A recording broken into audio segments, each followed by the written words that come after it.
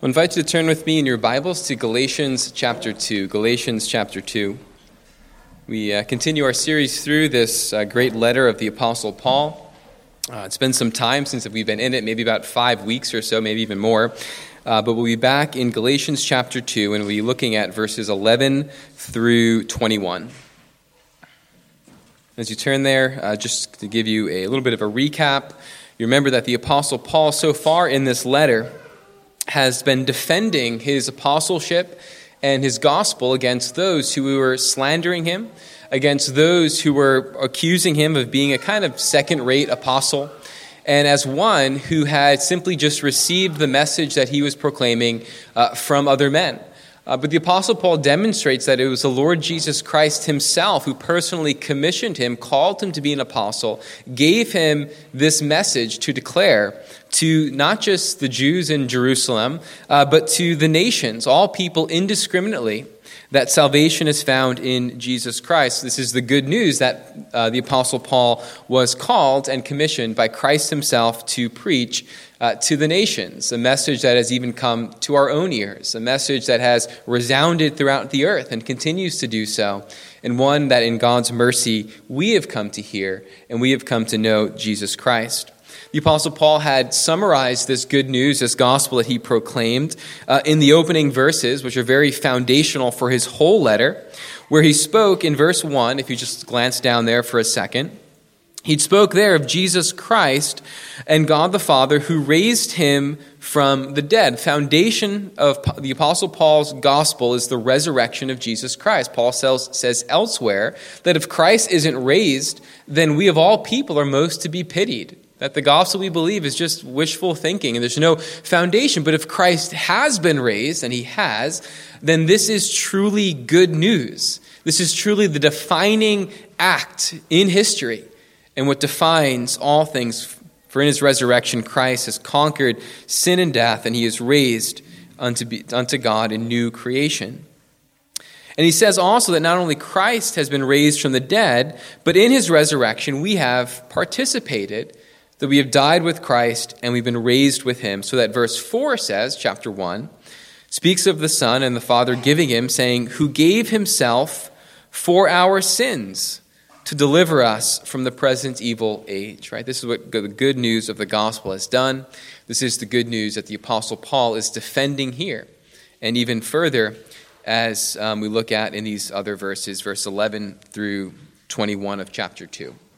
All right, so a little bit of a recap, and we'll jump into the text here. Galatians chapter 2, verse 11, and we'll read to the end. This is the holy and inspired word of God. But when Cephas, that's Peter, came to Antioch, I opposed him to his face, because he stood condemned. For before certain men came from James, he was eating with the Gentiles.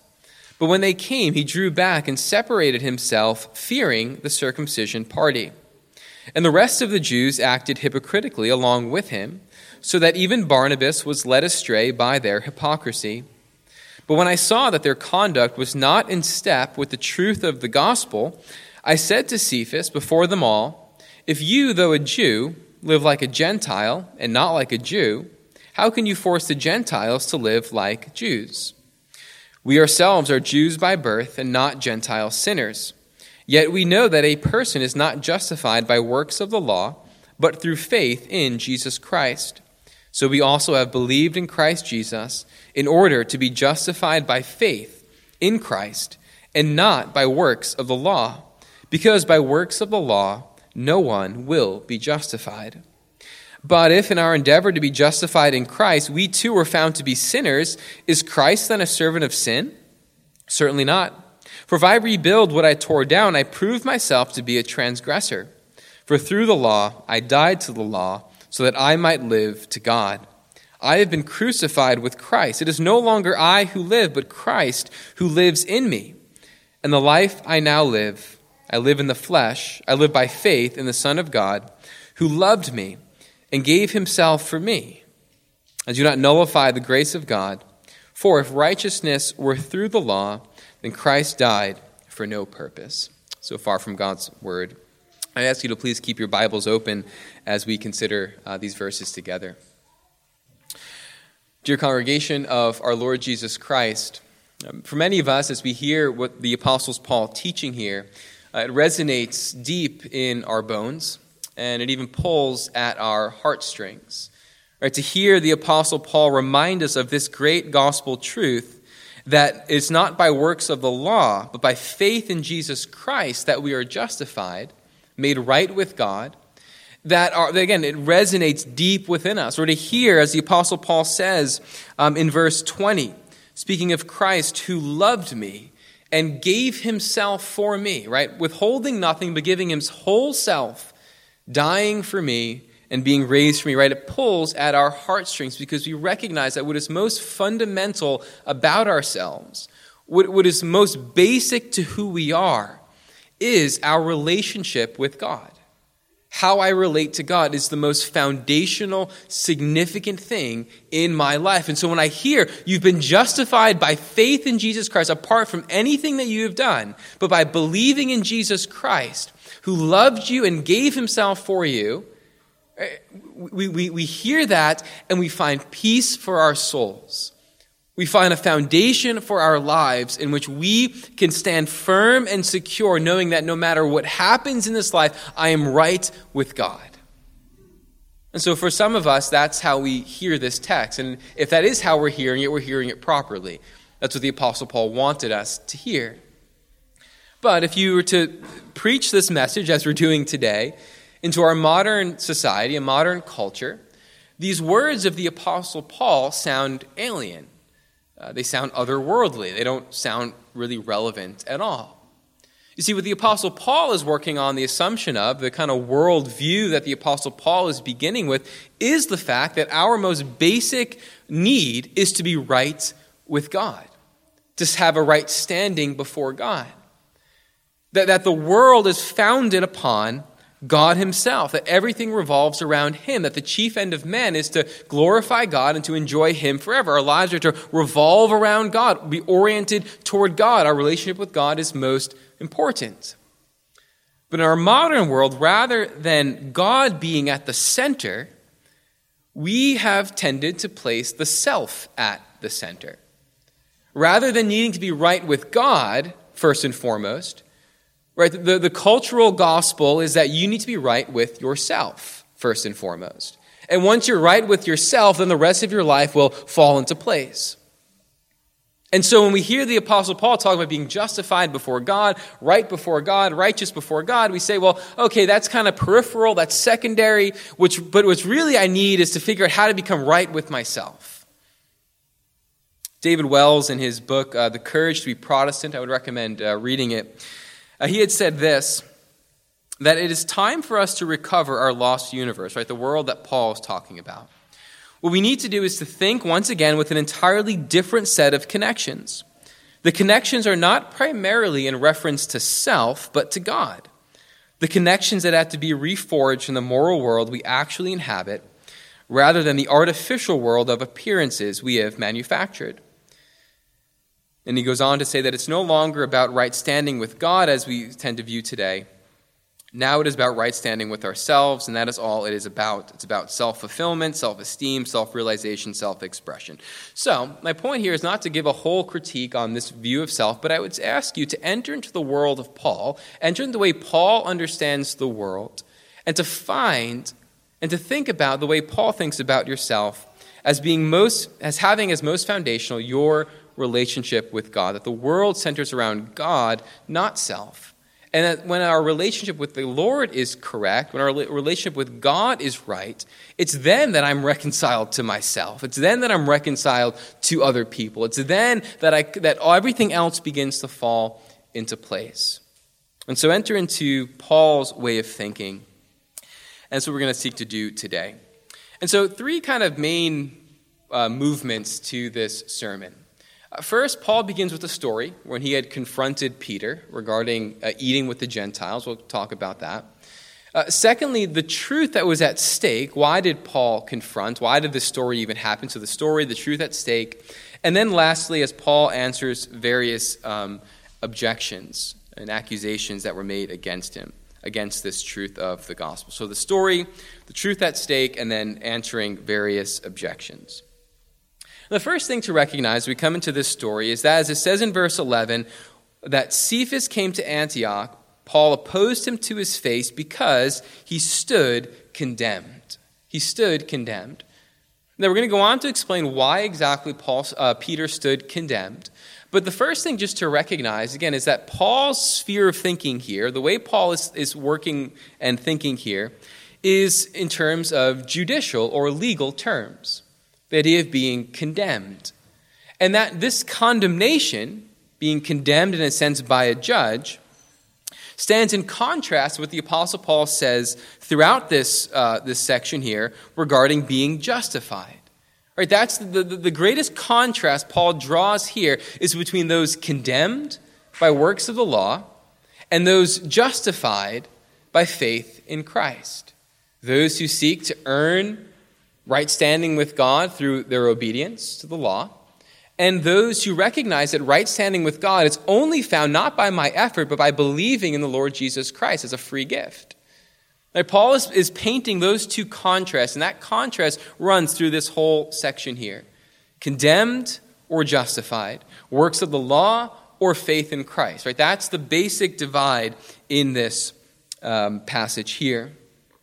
And just to recognize that these are, in fact, judicial, legal terms, these same words used for condemned and used for justified, in the Greek at least, also appear in the Greek Old Testament in Deuteronomy chapter 25.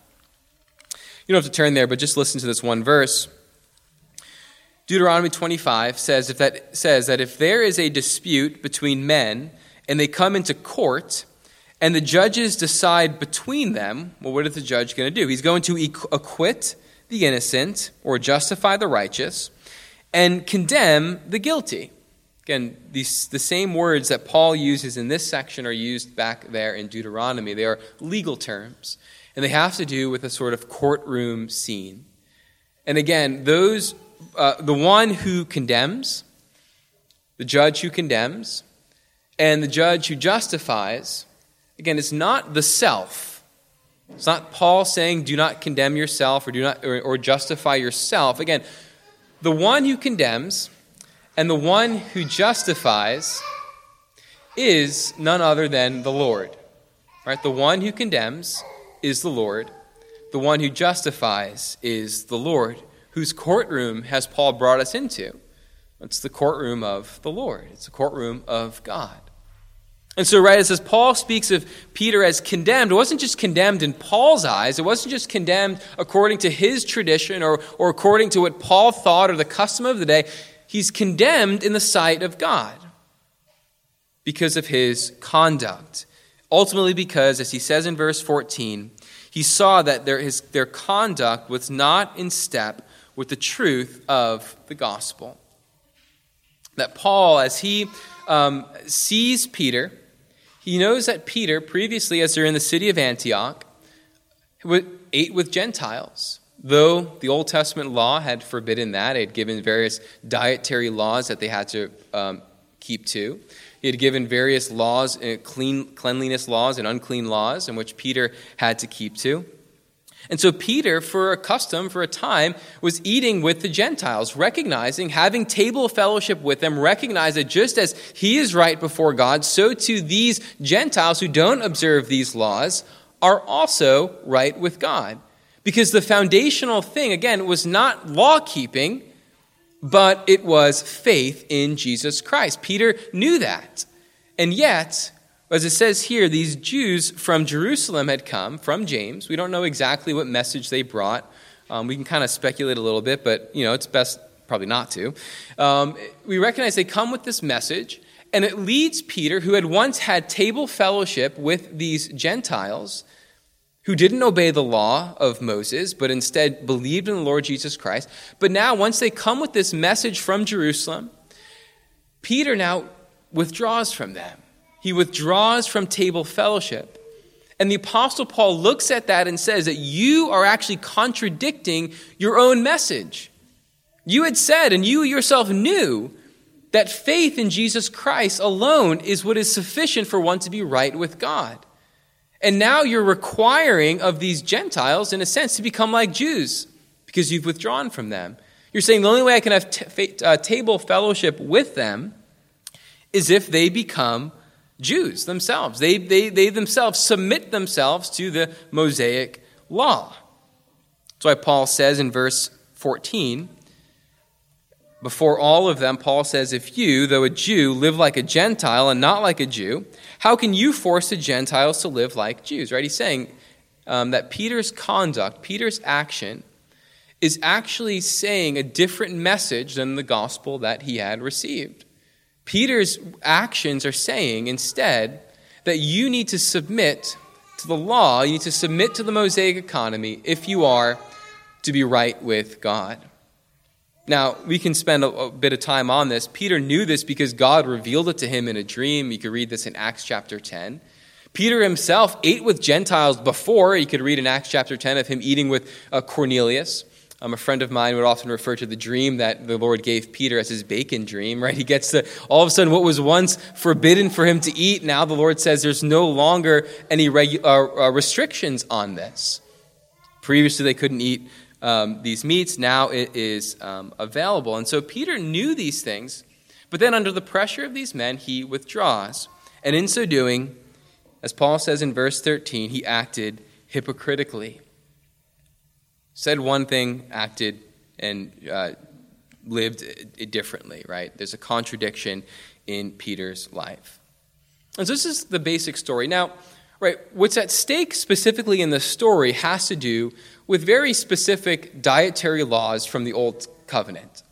But it's important to recognize that when Paul goes on to make his argument, he broadens his argument out from just these laws of diet and circumcision and various other things.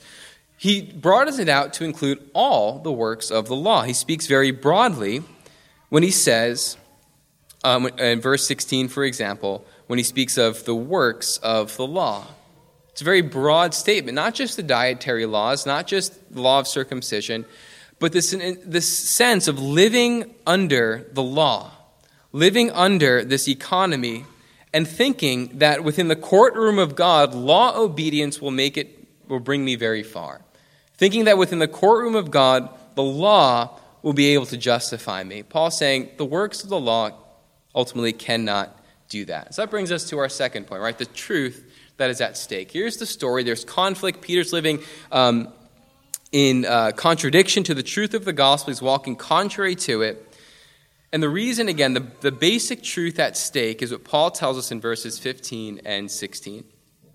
He says, we ourselves are Jews by birth and not Gentile sinners. And by that he has in mind not Gentiles in terms of their law disobedience, but it was a typical designation of Gentiles.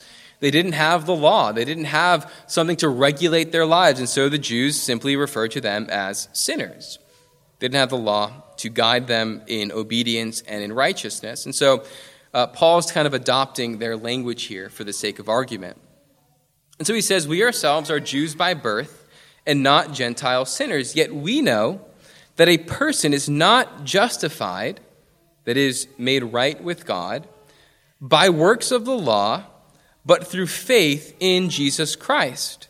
So we also have believed in Christ Jesus in order to be justified by faith in Christ and not by works of the law, because by works of the law no one will be justified. All right, so Paul basically says the same point a few different ways here.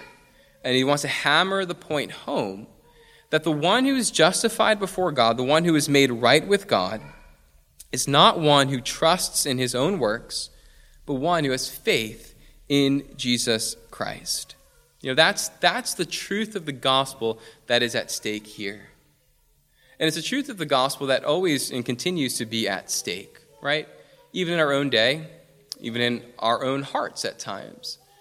Or we can fall into this pattern of thinking that the only way that I'm right with God, the only way that I can be justified before God, is on the basis of my performance. And so when I fail or when I trip, when I fall short of God's glory at times, I have a hard time getting myself back up. I have a hard time praying. I'll have a hard time going to God's word. I have a hard time singing loudly his praises on Sunday. Well, why?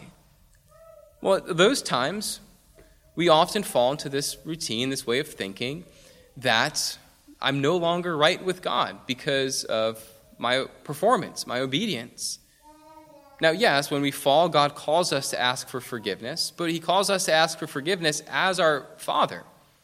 It's not as if we move out of this relationship, well, God's my Father, now he's not. God's my Father, now he's not. No, we ask for forgiveness on the basis of knowing that God is our Heavenly Father and that we have been justified before him, we've made right with him, that the guilt of our sin has been paid for and removed from us, not because we kept his law perfectly, but because we have believed in Jesus Christ. He is the one who has been given to me. He is the one who delivers me. Right? That's kind of the big point here, right? When you trust in the law and the works of the law can never save you. The law can condemn you. You can receive the curse of the law. But the law can't deliver you. The law hasn't loved you. The law hasn't given himself for you, whether written on stone or written on our hearts. Right? The law can't do what only Christ can. And so my relationship to the law is one of works, doing. And the law knows no mercy. The law knows no love. And the law certainly has not given itself as a sacrifice for you. Right? So I can't relate and have my life principle be that which is in relationship to the law. Rather, my life principle needs to be my relationship to Christ, which is not defined by works, but by faith, trusting, believing. Right? Faith is receiving and resting in the Lord Jesus Christ and his merits on my behalf. Right? And it's coming to relate to him, and the way I relate to Christ is not by works, but by faith, believing and trusting him who gave himself for our sins to deliver us from the present evil age. I believe in Christ who loved me. I believe in Christ who gave himself for me. Right, so this is why Paul is so adamant and so convinced that he needs to confront Peter, not because he feels slighted or he wants to show his bravado or his macho-ness in front of all the people that he can confront Peter. It's not a matter of arrogance. It's not a matter about Paul. It's a matter about this gospel. It's a matter about Christ. To call people back to the law and away from Christ, Paul's saying you're sending people away from the very one who has loved you, the very one who has given himself for you, withholding nothing back, but emptying himself, taking on the form of a servant, being found in the likeness of man, right? Humbling himself to the point of death, even death on a cross. Why? Not for fun, certainly, but for you, for his people, to save us from this present evil age, as Paul says. And so this is the truth that is at stake. Paul confronts Peter because of his love for the Lord, for Christ. And that's always at the heart of the Christian and the way in which we're to confront error and falsehoods. It's never a matter of feeling slighted or feeling like somebody dishonored us or disrespected us. But it's a matter of whether the name of Christ is at stake. That is our highest aim. That's our highest desire, even as the Apostle Paul demonstrates for us. I've used this contrast before, but if you were to read Paul's letter to the Philippians, a much different tone is seen there. Right? Paul is told, as he's in prison, that there's people shaming his name, people who are preaching the gospel of Christ in order to bring repute and to kind of shame Paul. And Paul's like, great. It's not about me. I'm getting slandered. Sure, I'm getting thrown under the rug. Sure, I'm getting pushed in front of the bus, whatever it might be. But the name of Christ is being preached, and praise God for that. And so therefore, he doesn't confront these people. But here, the Apostle Paul confronts Peter himself because the truth of the gospel was at stake. And that is what was Paul's highest aim, and that is to be what our highest aim is, right? We can read the letter to the Galatians. Paul's very fiery. In some portions, he's very angry. He uses very strong language against his opponents. And the point is not for us simply just to adopt this language and then say, see, we're justified in being bombastic and and being very cold and very hard with the truth, right? What Paul is demonstrating for us here is not just somebody who's tough for the truth, but somebody who loves the Lord Jesus Christ more than anything. And that's what leads Paul, to defend the truth of the gospel against whoever might come against it. It's the one who has justified him. It's Jesus Christ himself who gave himself for Paul that Paul is defending here. And so that's the truth that's at stake then. It's a truth that remains at stake today. And the answer always remains to be to follow Christ and to see his glory and his love and his grace as greater than anything else, and to defend that truth no matter the cost. So Paul states that principle, right? So we saw the story, and then we looked at the truth that is at stake. And lastly, Paul in verses 17 through 21 answers various objections that might be raised against this truth, that we are justified not by works and not by relating to the law, but by faith in Jesus Christ alone. Paul's answering various objections to it. Paul says that in verse 17, if in our endeavor to be justified in Christ, we too are found to be sinners, is Christ then a servant of sin, right? It's often a question that is asked, right? If we're justified by Christ and by faith alone in him and not by works of the law, well, doesn't that make lawless people? Doesn't that make sinners of us all? And why don't we go on sinning that grace may abound? Right? A common accusation that's raised against Paul. But Paul, as he often says and says here, certainly not. Certainly not. Paul's saying, yes, the law has no place in justifying you before God, but it doesn't make you lawless. Or the law has no place in the legal sphere of making you right with God. Faith alone does that. But it doesn't mean that God's will for us no longer guides us and leads us. It doesn't mean that we're no longer alive to God, but in fact, being justified by God's grace and faith in Jesus Christ, we are now made alive to God. We're made alive to serve him, to love him. And so God's law, specifically summarized for us in the Ten Commandments, Christ himself summarized that law as we are to love the Lord our God with all of our heart, soul, strength, and mind, and our neighbor as ourselves. The law still guides us and leads us, and now it becomes our delight to follow after it, not to justify us, not to make us right with God, but because we've been made alive. We're new creations in Christ to follow after his will for us. And so I don't simply just think of myself as justified, but I think of myself as justified and made alive to Christ. And so it doesn't make me a sinner to believe this gospel truth. Paul goes on to say, verse 18, for if I rebuild what I tore down, I prove myself to be a transgressor. For through the law, I died to the law that I might live to God. Paul's point here, building, tearing down, what is he talking about? Right, well, Peter, right, he had torn down the wall and the building of the gospel. But now by retreating from the Gentiles, again, from putting up, he's reconstructing this law, this wall, this building.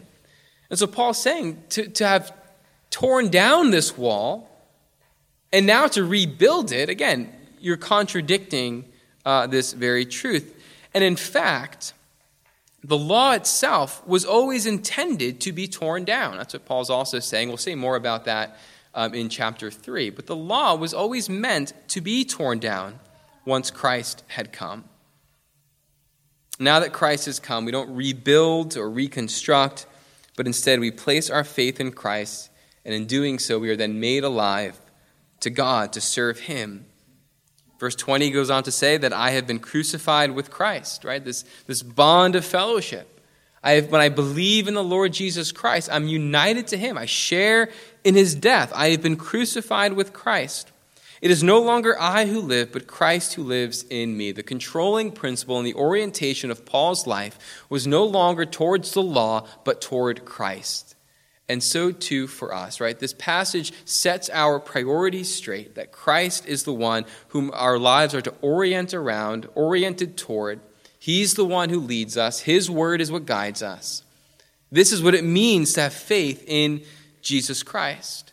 No longer under the mastery and slavery of the law, but under the freedom of the gospel of Jesus Christ. A theme that's going to come up again later in Galatians, especially chapter 4. And so Paul says, speaking of himself, but then also speaking of himself as an example for all of us who have believed in Christ, we too can say, I have been crucified with Christ. It's no longer I who live, but Christ who lives in me. And the life I now live in the flesh, I live by faith in the Son of God, who loved me and gave himself for me.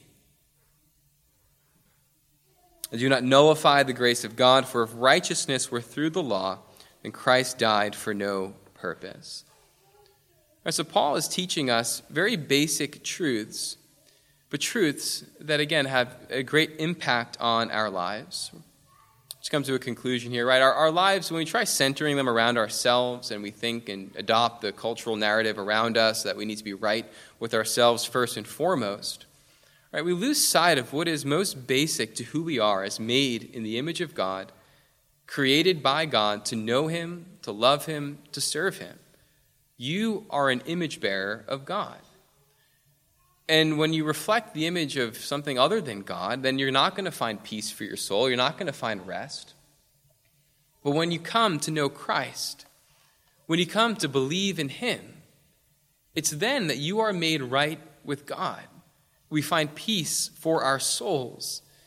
Christ himself says, come to me, all who are weary and heavy laden, I will give you rest. And that's what we find here in this good news that Paul proclaimed.